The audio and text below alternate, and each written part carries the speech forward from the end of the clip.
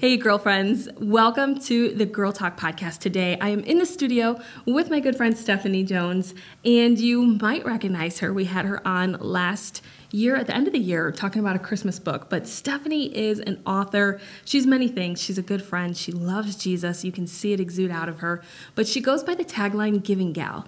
And today, that's what I really want to focus on. But I'm going to let her introduce you first, and then we'll get into this book that she wrote. Sure, yeah. So Stephanie Jones, I gave a gift every day for 522 days. And I have a generic name, Stephanie Jones. And so when I was working on everything, it was like, okay, God, who am I? And Giving Gal came out, and so now it's really easy to find me on socials and everything. I love how God works in that way. And at the heart is that's what I live every day is how do I give to others at least one time a day. I love it. Let me first say, I do have you saved in my phone as Giving Gal, too. I just feel like, and when I go to search to send you a text or something, I search for Giving Gal, not Stephanie Jones. So you're Giving Gal. And I love because she still lives that. Yeah. So it sounds like such an overwhelming thought that in 1 year you gave that many gifts. Mm-hmm. And I know, first of all, speak to us like why you did that and where that came from. Yeah. And then we'll get after that. Okay, that's good. So I'm a goal setter. So every year I believe in setting goals, not resolutions. And I had read a book, 29 Gifts by Cammie Walker. And she'd given a gift every day for 29 days. And it really helped her. She was struggling with depression, MS. And so somebody challenged her is, what happens if you focus on somebody else and not like all your issues and your pains and aches and pains? And so she did that. I thought it was a cool book. Yeah. I couldn't remember what the 29 days was. And I love to have goals that are uncomfortable, that stretch you. I felt like 29 days I would have been able to do pretty easily. And so I set it for a year, 365 days. Wow. And went past that, did 522 and then missed 523. But I stopped, took a break because we all need to, we can't give without wearing ourselves out. But I missed it. It had become not only a habit, a lifestyle. And so I've been giving a gift almost every day for over a decade. I love how you just said there, like, sometimes we have to take a break, right? Mm-hmm. Because we can't give too much. So and now you said you're back to giving a gift every day. Yeah. What did you learn through that break that now you can continue to give? One, that there's balance. Like, it's okay to say no to opportunities. Like, I think one of the biggest things is during that year, I volunteered over 100 hours. It was like if something popped up, I was like, I'm there. I need a gift for that day. Volunteering is a great gift. Give our time. But I realized that sometimes where I was volunteering maybe didn't align to things that I love, that was my passion. Okay. And so I felt like I was just going through the motions. And other times I would volunteer to places that I didn't feel like they really needed me, like they had more volunteers. And so what I decided to do is focus on a couple of nonprofits instead of, let's say that year I did 20.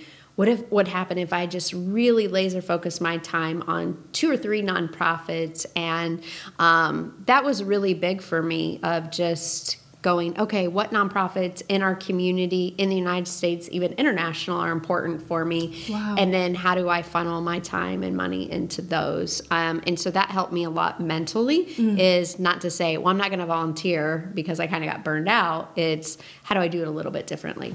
Wow, there's a lot of power in that. Yeah. Because every time you say yes to something, you're saying no to something else. Yes, exactly.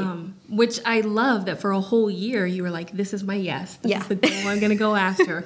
And then to recognize and realize, like, this is just not something I can maintain. So, yeah. I think, too, is a lot of times if we're saying yes to something that we might not be excited or passionate about, and not to say that everything we do is great and fun, but it may take opportunities away from somebody that is their passion. And so also looking at your skill set and what can you offer to an organization. And some of those I really felt like I wasn't offering everything I could be, because maybe the need was a little bit different than what I had to offer. So it was more just my time. Yes, I love that too. And I like what you said, because I find it a lot of times, especially me around church. Like church is where you'll want to continue to show up and volunteer and say yes to everything. And like you said, it might not be an area that you're fully gifted in, right? But by me saying yes, I was robbing other people from stepping up and filling in that position.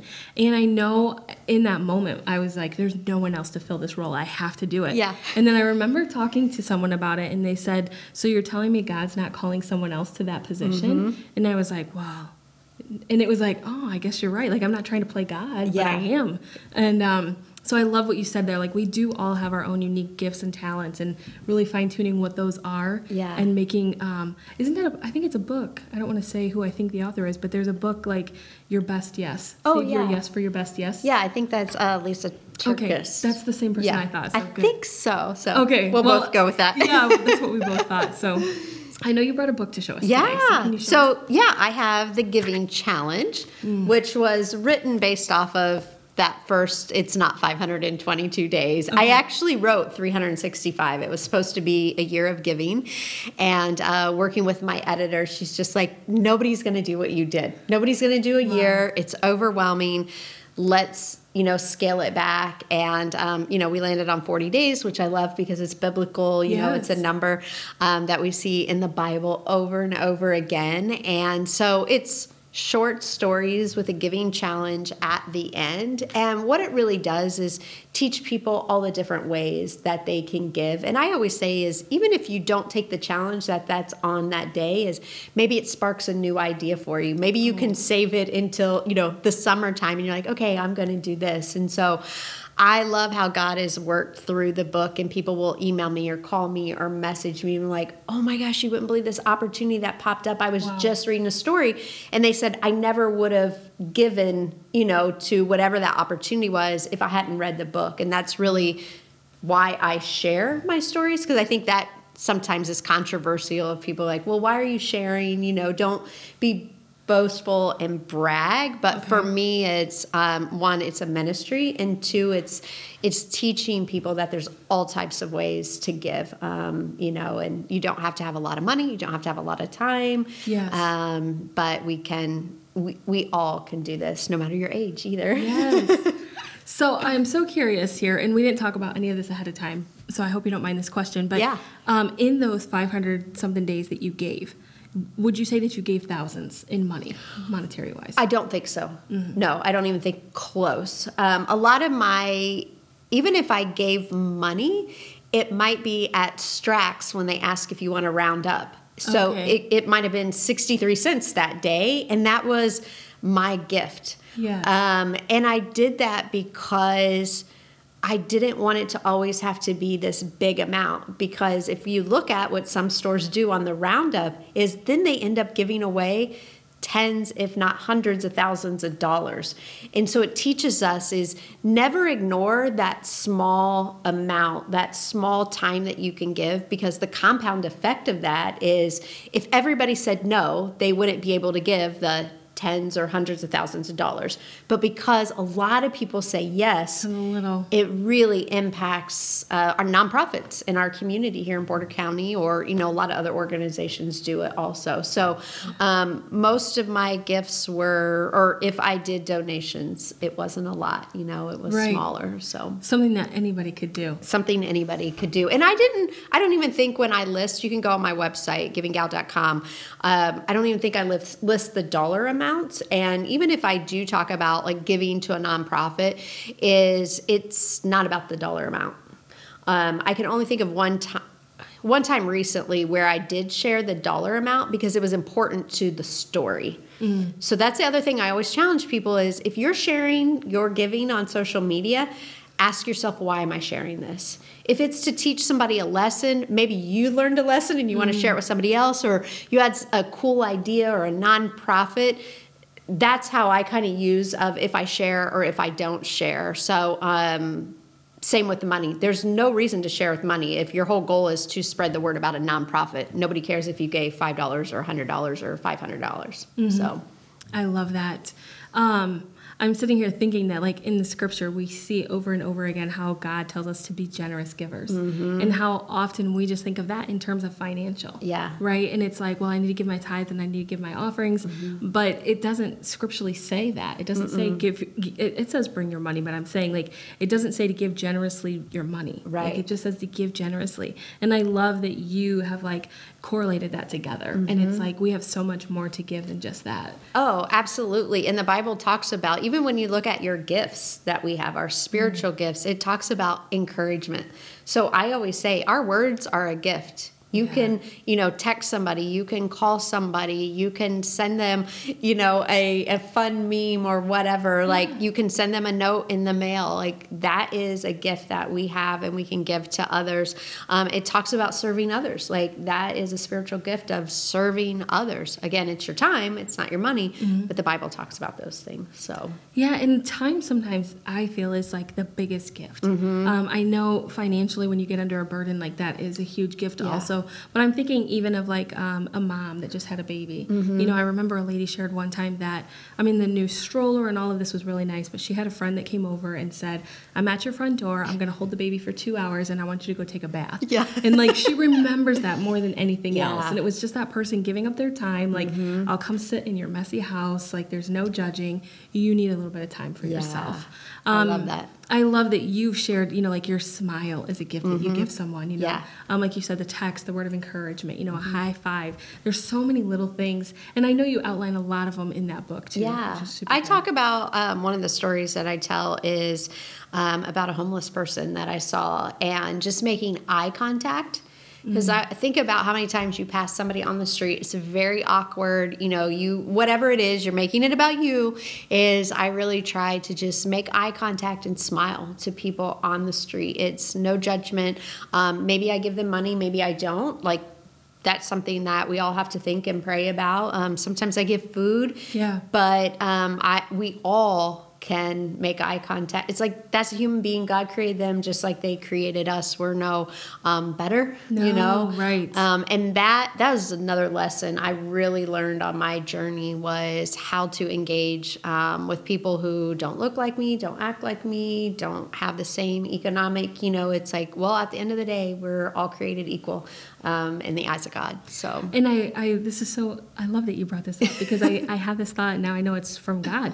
But this morning I was very convicted about the thought of, like, do it unto one of the least of these, and like you said, a lot of times when we pass someone that might be different than us, like, who am I to elevate myself above them? Yes. Like, no, that's the least of these, no matter whether they're in their right mind or they're not. Like, if Jesus was here, how would he would handle it? Right. And how could I handle that? Yeah. And you're so right. They're not any less or lower than us. And it doesn't have to cost us anything. No. And we think about, the Bible talks a lot about the orphans, the widows, those that are in prison.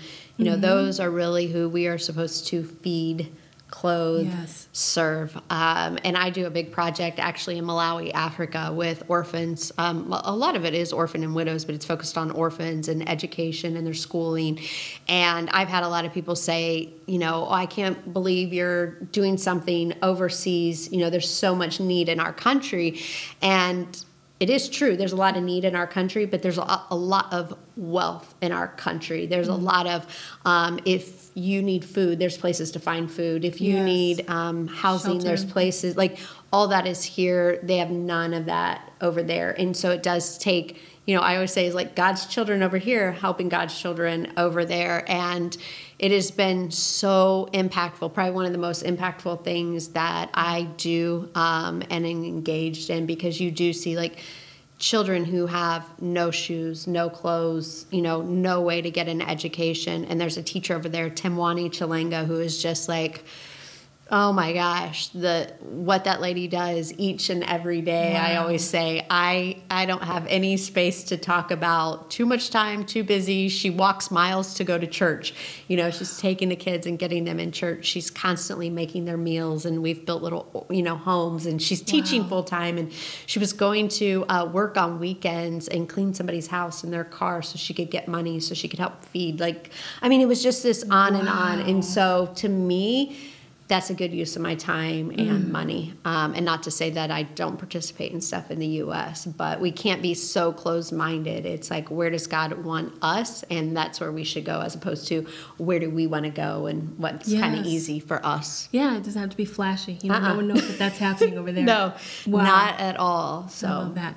Well, ladies, we're going to wrap up this first one because we're going to head into a part 2. So come back and listen to part 2 because we're talking all about the gifts that you give yourself, which are just as important. Yes. And so I'm excited to dig into that. Before we end this one, though, Stephanie, where's the best place we can find you? GivingGal.com. Okay. We'll look for you there. Girlfriends, we'll catch you next time. Hey, friends. Thank you for taking the time to listen to the Girl Talk podcast, where women encourage women. Come join us also on Instagram and Facebook, where we encourage women to live an intentional, powerful, positive, and spirit-filled life.